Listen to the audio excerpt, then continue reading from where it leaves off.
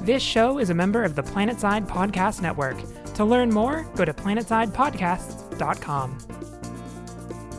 Welcome to I Shouldn't Have to Say This, the podcast where we discuss topics we believe requires critical and nuanced thinking. If you want to get in touch with us, you can email us at saythiscast@gmail.com or follow us on Twitter at saythiscast or go to saythiscast.com to hear previous episodes.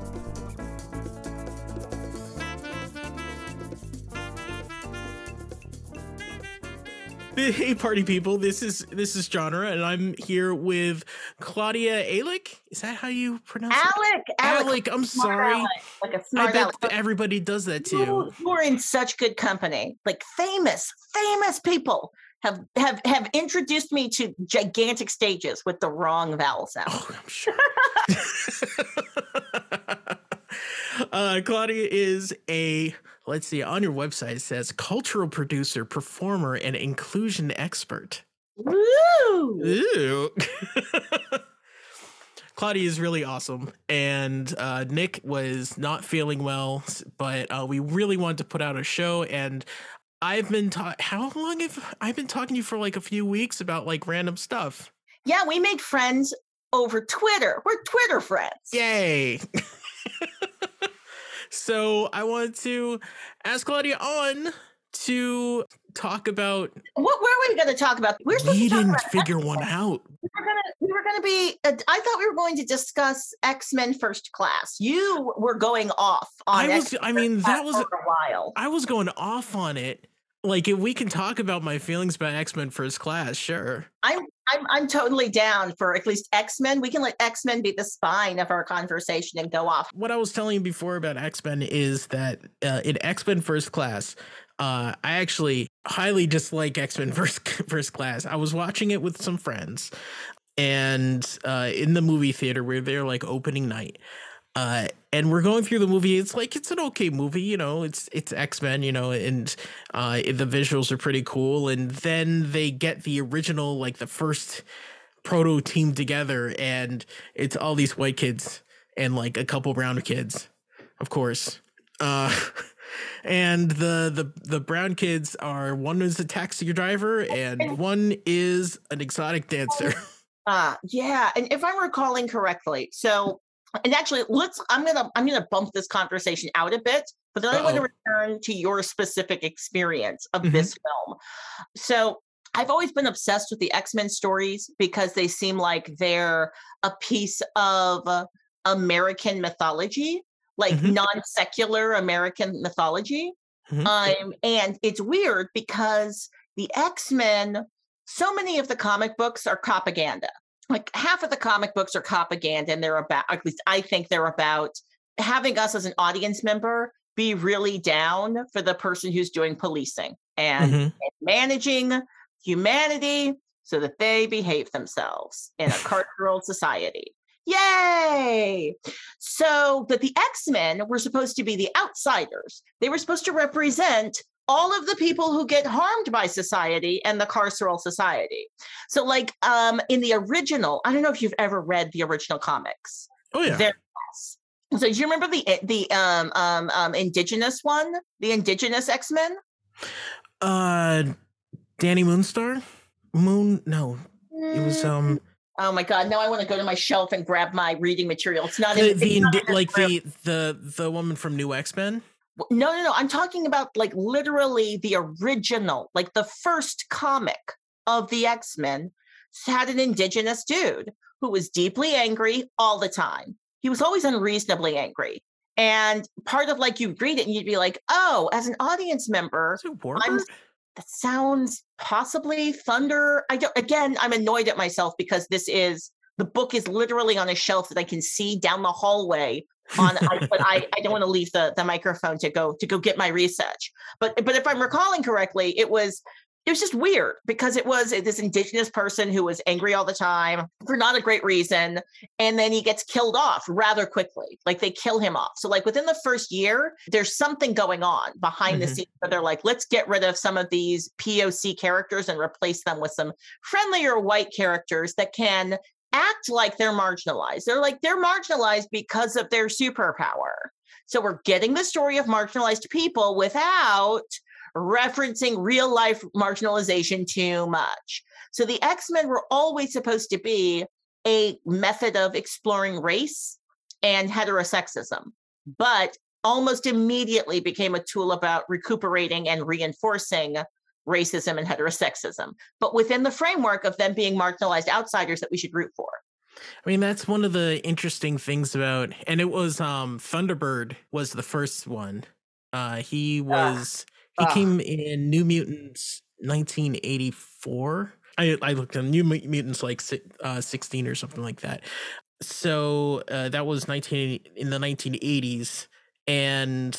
But the interesting thing about what they're doing with X-Men now actually is there has been this evolution of how, well, you know, like how Professor X and Magneto, they were supposed to be representative as civil rights leaders, you know, like one is more passive, or one is more like trying to like be more integrative, I guess, and the other one is like, no, fuck all the humans. You know. I mean, I'll say this. I'm making my cringe face again. Oh, it's supposed to be cringy. Yeah, that's my point. But I'm making my cringe face because also I'm not sure if the writers did that or if people wrote that about the characters later and decided that there was a vibe. No, that they meant to do that. It's still super. It's problematic and cringy because I'm like, you're misrepresenting the philosophies and the political stances of actual Black civil rights leaders. That the metaphor doesn't work. The metaphor doesn't work. Well, that's what I was getting at. Lately they've moved them away from being those like quasi opposing viewpoints, even though they're friends or whatever.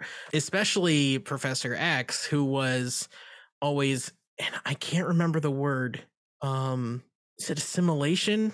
That sounds like the right word. No, assimilation sounds like the right word. He was like, if we're superheroes, then they'll accept us, you know? And that's always been like kind of cringy to me. Like you're trying to get the majority to accept you by saving their lives.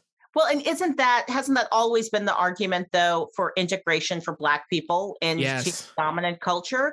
Well, if you can be a good citizen. Being a good citizen means maintaining all of the institutions that already exist, maintaining faith and allegiance to all of the institutions that already exist, and building it so it'll be stronger and better for future generations. Just become a cop. Just become a cop and people will stop being racist to you. Just be a lawyer. Just be a banker. Just be a person whose job it is to oppress and marginalize other people, and you'll be accepted into the broader community. That was Professor X's theory, basically. 100%, yeah, but 100%. They've just stopped that in the current comics. They've just made their own mutant nation, and they're like, no, we're just gonna be over here. We don't care anymore. Leave us alone. And this brings me back to the place where I'd started from. So I was reflecting on this weird, and you're 100% right. I was confused about the first one didn't have the indigenous guy. The indigenous guy came in the 1970s. So like the first version had Cyclops, Marvel Girl, Beast, but Beast was just like, he had big feet and hands. Yeah, he was just a dude. Yeah. He was just like a regular dude who was like real flexible. Yeah, he was like a really acrobatic, like moderately strong guy with big feet. Yeah, like not that impressive. But anyway, but also Quicksilver and Scarlet Witch were in the first roster, which I think is fascinating. They were the enemies. They weren't on the X-Men. Oh, they were part of Magneto's group. Yes. Oh, they were part of the Brotherhood of Evil Mutants. Yes. Interesting. All right. So what I find interesting about the X-Men is it's always doing the same storytelling job of it needs to acknowledge carceral society and then quickly recuperate it. So by the time you're done reading it, you're not an activated young person, you're deactivated. You've been neutralized. You've had your thoughts and feelings about this kind of cultural formation, but now you're back to being a good citizen. And yes, I am saying that all comic books are propaganda. for the state. That's what I just suggested. So then you've got the Chris Claremont era, right? Where they add more characters of color. That's where you get Storm. And do you remember Banshee? He was the Irish one, and he was just like his magical his superpower was being able to like go oh, and I was like, he just screams. He's like Black Canary. Like he's doing it with an Irish accent. Like in the draw, like the way they write him is weird. And like it's not racist because it's an Irish person and it's still white people, but like it felt wrong. I was like, there's something wrong and weird about the way they're writing these characters. Yeah, for a while they were trying to write accents. Yeah. Which was like any accents, they're like trying to approximate that. It's like you don't really need to do that. Please stop. It's like blackface, but almost like blackface because like they didn't have actual for the Irish. Well, yeah, but for all the characters, like for the actual black characters, like if you have only a white team writing all the characters, because I've got my not Black Panther, who am I thinking of? Black Power. Luke Cage, Power Man, yeah, Power Man. I've got my old collection of Power Man comics. And they're racist. They're weird and racist because white men wrote them, and they were like, "We made this for you, black audience. You should like this. Where's my money, honey? Hero. Yeah. We made you a hero. Yeah, he doesn't have it nice like Superman. He does not have it nice like Superman. But we made this for you. Enjoy it. Look at him in jail. You like this story we wrote for you? White mythologies of blackness. Do you like that? That's it. I mean, just thinking about that it's a really interesting evolution of black superheroes. This is something I think about like a lot, like how black people have been depicted, how black heroes specifically have been depicted in comics. Not great. The interesting thing is at first they were like black heroes were coming from Africa, the dark continent, and they all had like kind of quasi mystical powers. Even Storm was like, oh, she's a goddess or something like that. And then then more black people got accepted, and they're like, okay, so now you can be American, but you're in the slums and you're in jail. That's your whole thing now. So again, this is what happens when you have only and exclusively white people writing comics, because they're like, oh, we need to make something for black people. Well, okay, what are black people? Black people live in the hood. We're gonna set it in the hood. Also, that's interesting. That's exciting. There's a movie, Boys in the Hood. People like the hood. Let's do that. Well, then after that, they had like Black Lightning, who was a principal and quote unquote upstanding citizen. Say what? Respectability politics. That's it. Thank you so much. That's it. Oh man, that was gonna be bothering me for the rest of the day. Respectability politics. Yes. Power Man, not Power Man. Shoot, Black Lightning all the way. Mm-hmm. And it's not like I don't watch all of them because I live in America and I'm a sucker. I'm like, yeah, like I'm desperate for any black representation. I will spend all of my money on it. Mm-hmm. And also like eventually after like 30 years, they'll let someone like Ta-Nehisi Coates write like Black Panther. And then it feels less racist because like black people are doing it now. So it's not as racist as it was, even though it's still a fully white imaginative product. I mean, let's I mean, when it was still cringy when Reggie Hudlin was writing it. Oh, you like Reggie Hudlin? Okay, so those are the sounds that you should have when thinking about that man. I'm a fan of some of the things that have been manifested, right? Like a bunch of the things. Again, I'm a sucker for all things black. So like, and especially as a black nerd coming up for the last 30 years, my shelves are covered in things where I'm like, oh, you gotta reach for whatever you can get, kind of like thing. I have all the Blade movies, like I was like, Blade, I will take this and watch all of it, and I will stand it. I will try hard to be like, this is good. I will argue with you a little, even. I mean, my friend she talks about why she likes Thundercats. Ooh, why? So much. Why? Partially because they had a black coded character in it, and we didn't have that many things in the mid 80s. We didn't have many of those. I'm trying to figure like, why was I into Thundercats? Also, frankly, they felt a little gay. I don't know why. That's but like because they were cartoon characters in the 80s. Maybe, I don't know, but yeah, a little bit. Yeah. A little bit, yeah. No, there's a lot of gay coding, but but Panthro like felt like a black guy, even though he was, a purple guy. You know, kind of like when people think about Piccolo from Dragon Ball Z. Oh, people are like, yeah, he's the black guy. So this is the weird thing about enjoying things in a white supremacist country. Everything, you like it, but it also has a little bit of weirdness in it. So like the X-Men was for us, but it was also a little bit against us. But every time it had a revamp, I would get hope again and be like, this is the version of X-Men that's going to have more for me. And X-Men First Class, it gave me a promise. Like it was during the Obama years. It teased me and promised me that it said new. It had the word new in it or something, or first class. Yeah. If you're talking about the movie. Yeah. Yeah. It gave me the impression that I was not going to have the experience of feeling harmed and erased in the ways I often do unfortunate. when I'm watching superhero movies. Going back to what you said about X-Men, I would actually argue about against that. I would say that it's not made for us.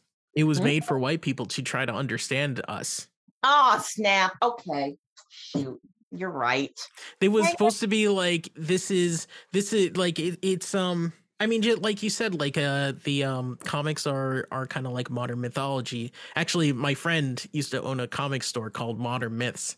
But they were trying to use the X-Men and mutants as an allegory for, like you said, like repressed or like minority culture and everything. And it wasn't supposed to be like something that the black readers could relate to. It was supposed to be like showing the white readers like, hey, this is how it feels. So okay, but it's they were trying. Can I dig into this question a little deeper though? Because you sparked me and now I'm curious. Yeah, let's go. So I'm recognizing that the folks who are like making all the comic books, of course, they're obviously making it for a white dominant audience. And they're also making it for a white male. Actually, they're not making it for real people. They're making it for this imaginary audience that they think exists. And they think that the audience is young white men. And that's who they want to serve. They have to make them happy first. They always have to make that happy first. But then I do think that they were like, let's get some money from brown people. Let's get some money from women. Let's do something. Like, I don't think you get Marsha Rambeau. Oh my gosh. What is wrong with me? Why did I just call her Marsha? I don't know. Isn't it Maria? It's Maria. I was about to go through every M name ever. That is embarrassing.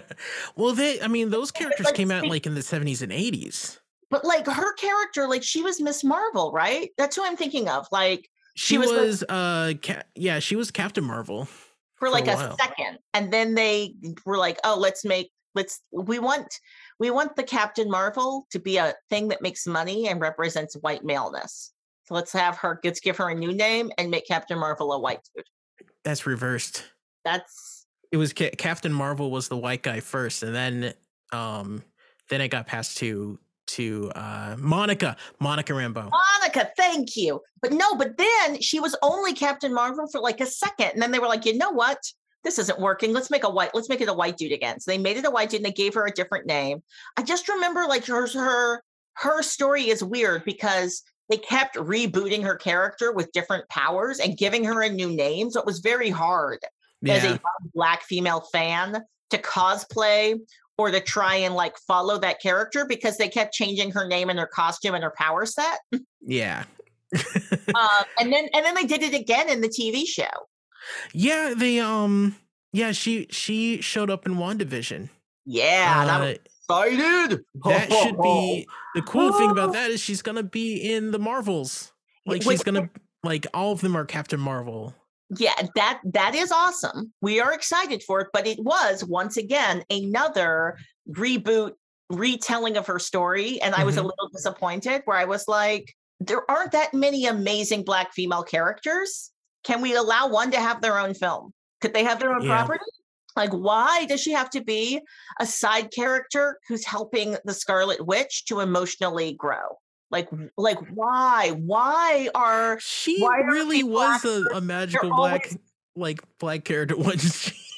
Yes. We're always like the Black best friend who's there to help you with your problems. Like every like romance movie has like not everyone, but like so many movies have this character that's like the protagonist is a white woman, and she's got a sassy Black friend. Yeah, like we're meant to root for her getting her dreams resolved, and she always has a friend who's either a Black female, a gay man, or an alcoholic housewife. And then like one of those friends will help her reach her dreams. And Monica Rambeau in WandaVision was the sassy best Black friend, helping Wanda emotionally heal and get her dreams. Yeah, even though she was basically screwing over an entire town. A little bit. Yeah, but like, just emotionally. I liked it though. But it was a great show. I felt like we should be further along by now. And one of the reasons we're not further along is because every time they had a moment to make a choice that was like, hey, let's invest in Black characters. Let's build the history and build, like, the excuse is always, we can only do Wolverine movies because audiences know who Wolverine is. Like, we have to do another Wolverine movie because of the familiarity and love of the Wolverine character. We have to now. Like, and I'm like, but you made it that way. Like, if you had been doing a bunch of amazing movies about any Black characters, audiences would be into it. Like, I would have been spending all of my money on all of the Black Panther sequels if they'd made any. So that's where I'm at right now, where I'm just like, with this X-Men First Class, they took a step backwards. It felt like they took a step backwards instead of taking a step forward. Yeah. I mean, they were really leaning into, like, away from the like X-Men being like a racial allegory and going into more about like a LGBT like representation, which was interesting. But they really didn't treat the brown characters in that movie very well. Like, either they turned evil or got killed. And there was only like two. There was only two of them. There was Angel. Yeah. There was Angel and there was Darwin. And I remember Angel from the Morrison era. I think it was the Morrison era of the X-Men. That's where she came from. Yeah. Yeah. Oh my God. I was so deeply into Grant Morrison's writing for a while. It was like, can I just buy it was like, I think that's actually what started me on my X-Men obsession. I bought the X-Men was excellent. Yeah, it was a great run. He's a mad genius, Grant Morrison. Seriously. So yeah, I read that and then I was like, oh, let me get into this X-Men. And like, I went backwards from there. And then I went forward, which unfortunately brought me into Joss Whedon territory. And then I was like, I need to stop. Because the X-Men is always forever and ever. You could just only buy X-Men forever. That's the weird thing about comics. They just keep telling the same story over and over and over again. But they reboot it every like 4 or 5 years. And they always reboot it with this promise of, oh, now you marginalized audience members are actually going to get the story beats and offerings that you've been wanting for a while. This time it feels like America, actually. I mean, why wouldn't it? That makes sense. Yeah, it feels like the feelings I have every electoral cycle are also modeled by the X-Men movies. Like, the X-Men movies are like the Democratic Party. Wow. Strong words. Yeah. Like, I feel like I like, just like the vibe, the emotional feeling I get is I feel like they're going to cancel my student loans and then they don't. The X-Men? Oh? Yeah, the X-Men movies. The X-Men are going to cancel your student loans. The X-Men movies. So like, it's the feeling of like how I felt like, because Biden was like, we're going to cancel your student loans. We're totally going to do that. Like, we're not like those mean Republicans. We're going to do good things for you. And then he like didn't. Yeah. And then I had to remember how Biden was actually the guy in charge who made it so you can't default Like you can't default on, you can't you can't do bankruptcy on your student loans. No. He's the dude who wrote that into law. Like when he was like a young whippersnapper, he was one of those few Democrats that was like, let me step across the aisle and compromise. I'm doing the most gigantic air quotes right now with all of my fingers and toes. I think we can hear that in your voice. I'm going to compromise, and he compromised all of us. So we're all deeply compromised. He was representing Delaware. He was representing some dollar bills, y'all. I mean, that's where a lot of banks or a lot of credit agencies were based. Well, like in Delaware. Regardless, I had the same feelings that Matthew Vaughn was like, this time, all of the advertisements for this X-Men movie were like, look at this. No, it's the same thing with the dang Star Wars reboot. They were like, look at this black man. Look at this chick. Look at this black man. All these brown people. Look at this black man. Look at this Asian lady. Oh, we're different. Nope, always the same. Always going to return back to, actually, the real story was, will this white woman have sex with this white man? Also, can we feel really sorry for this white man who's done all this genocide? And what happened to the black person and the Asian person? They're happy and smiling in the background. Move it along. Move it along. Am I wrong? God damn it. Stop, you just told the whole story of Star Wars. I mean, yeah. Basically. We're supposed to feel sorry for Kyle, even though he's like murdering literally everyone. Yeah, because Darth Vader saved his son in the last like original movie. That means he's redeemed. He can go to Jedi heaven. And yeah, the same thing with the X-Men. Like the X-Men, like they kind of reach for something, but not with any zeal for it. They're just like, it's kind of, man, what's the word? Cynical?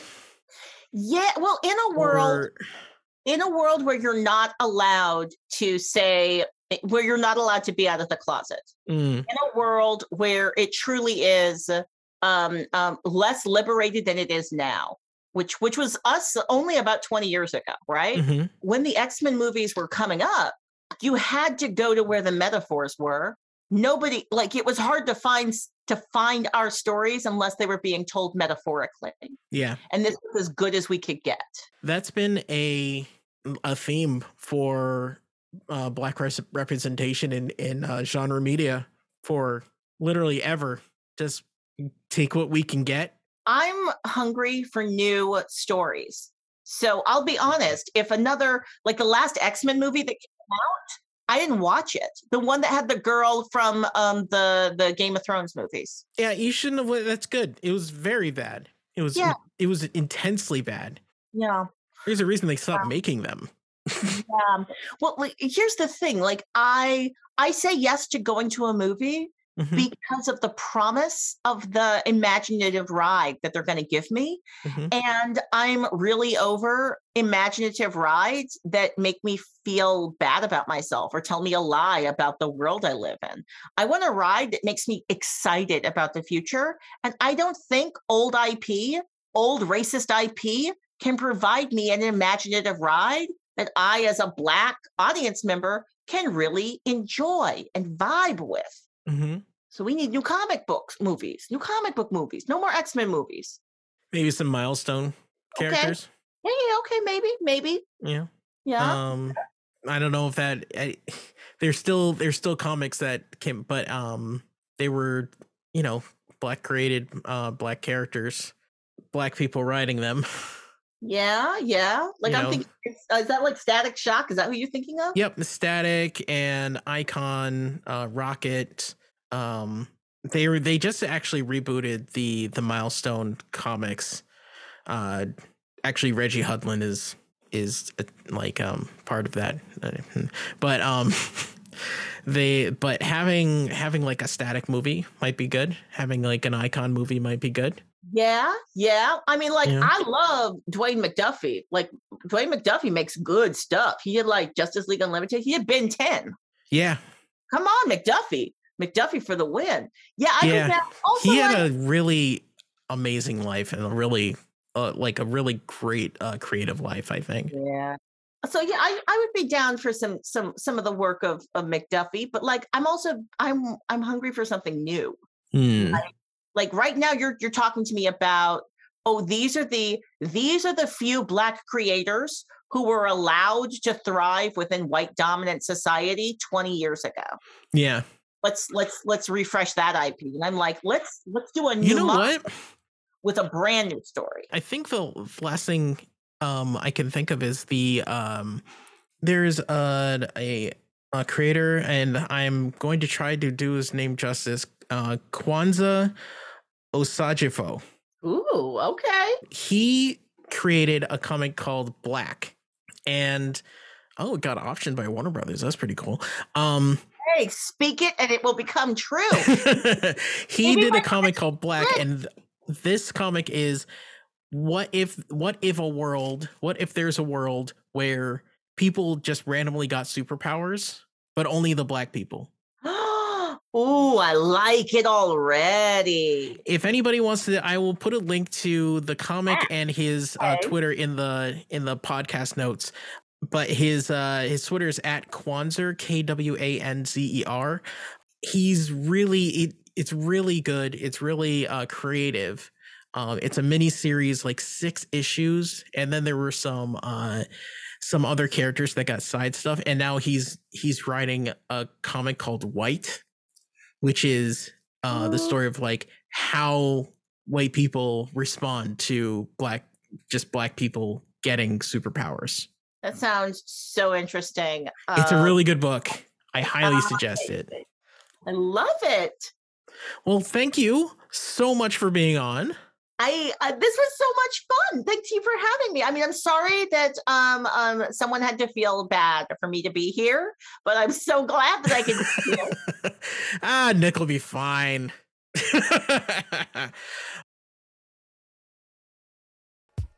I shouldn't have to say this is brought to you by you listening right now.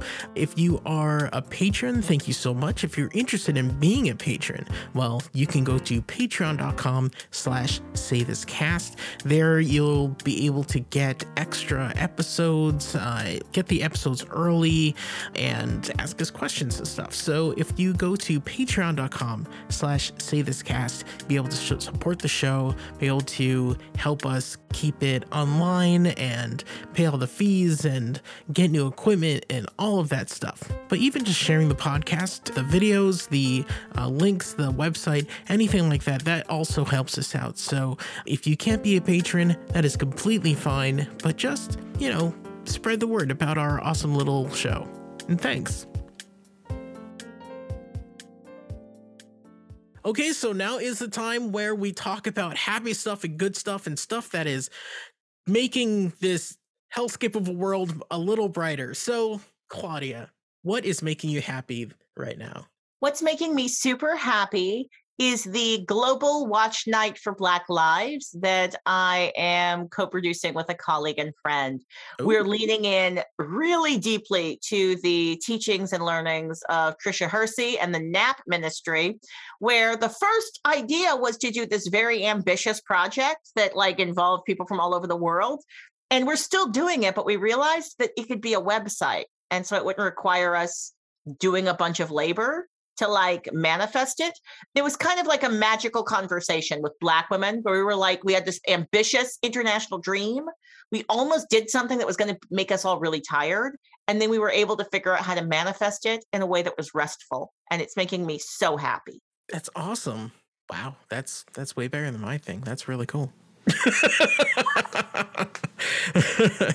And along with everything else that you're doing, we'll put information for you in the show notes so everybody can check all your work out.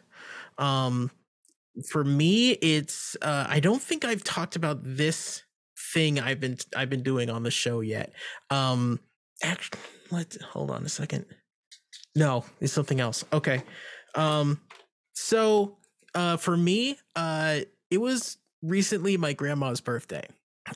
She turned 99, which is, wow, right? And I've played a song on, oh man, have I talked about this before?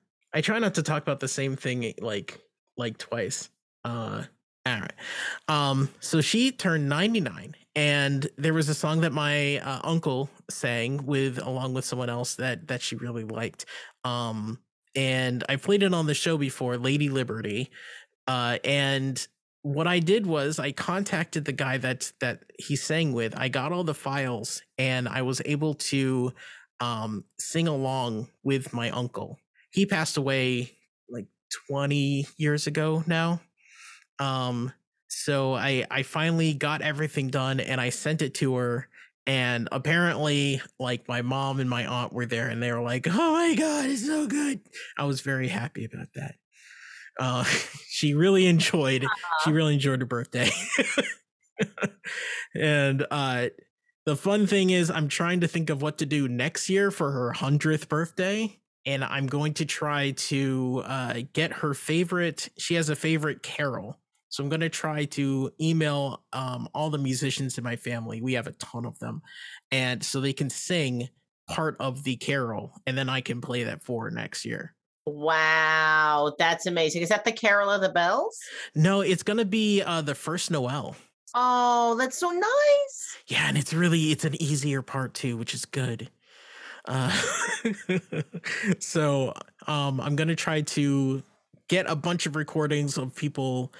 I got to figure out how to keep them all on key and everything, but hopefully it'll work out, and next year I'll be able to play it for her, or at her service. Either way, it's going to be a good project.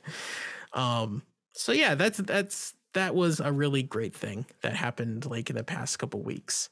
She turned 99 on the 17th. So, geez. Anyway, I hope I can make it that far myself.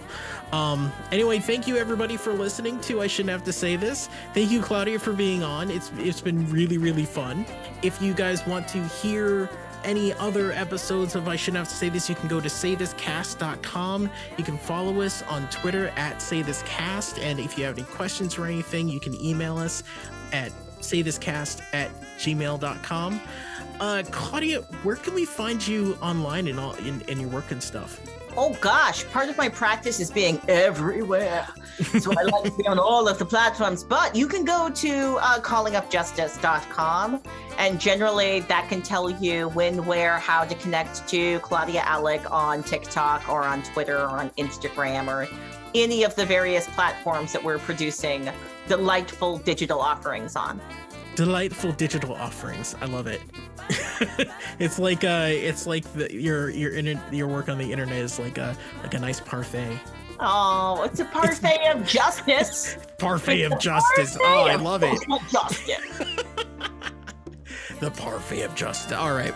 Anyway, you can find me online. That's at Press Start Lock, and you can listen to the theme song that's playing right now. It's called Kanamari Taino. It's by the One Ups, and you can find that at store.mustenenterprises.com. That's MUSTIN. And I Shouldn't Have to Say This is a member of the PlanetSide Podcast Network. If you'd like to know more, go to planetsidepodcasts.com.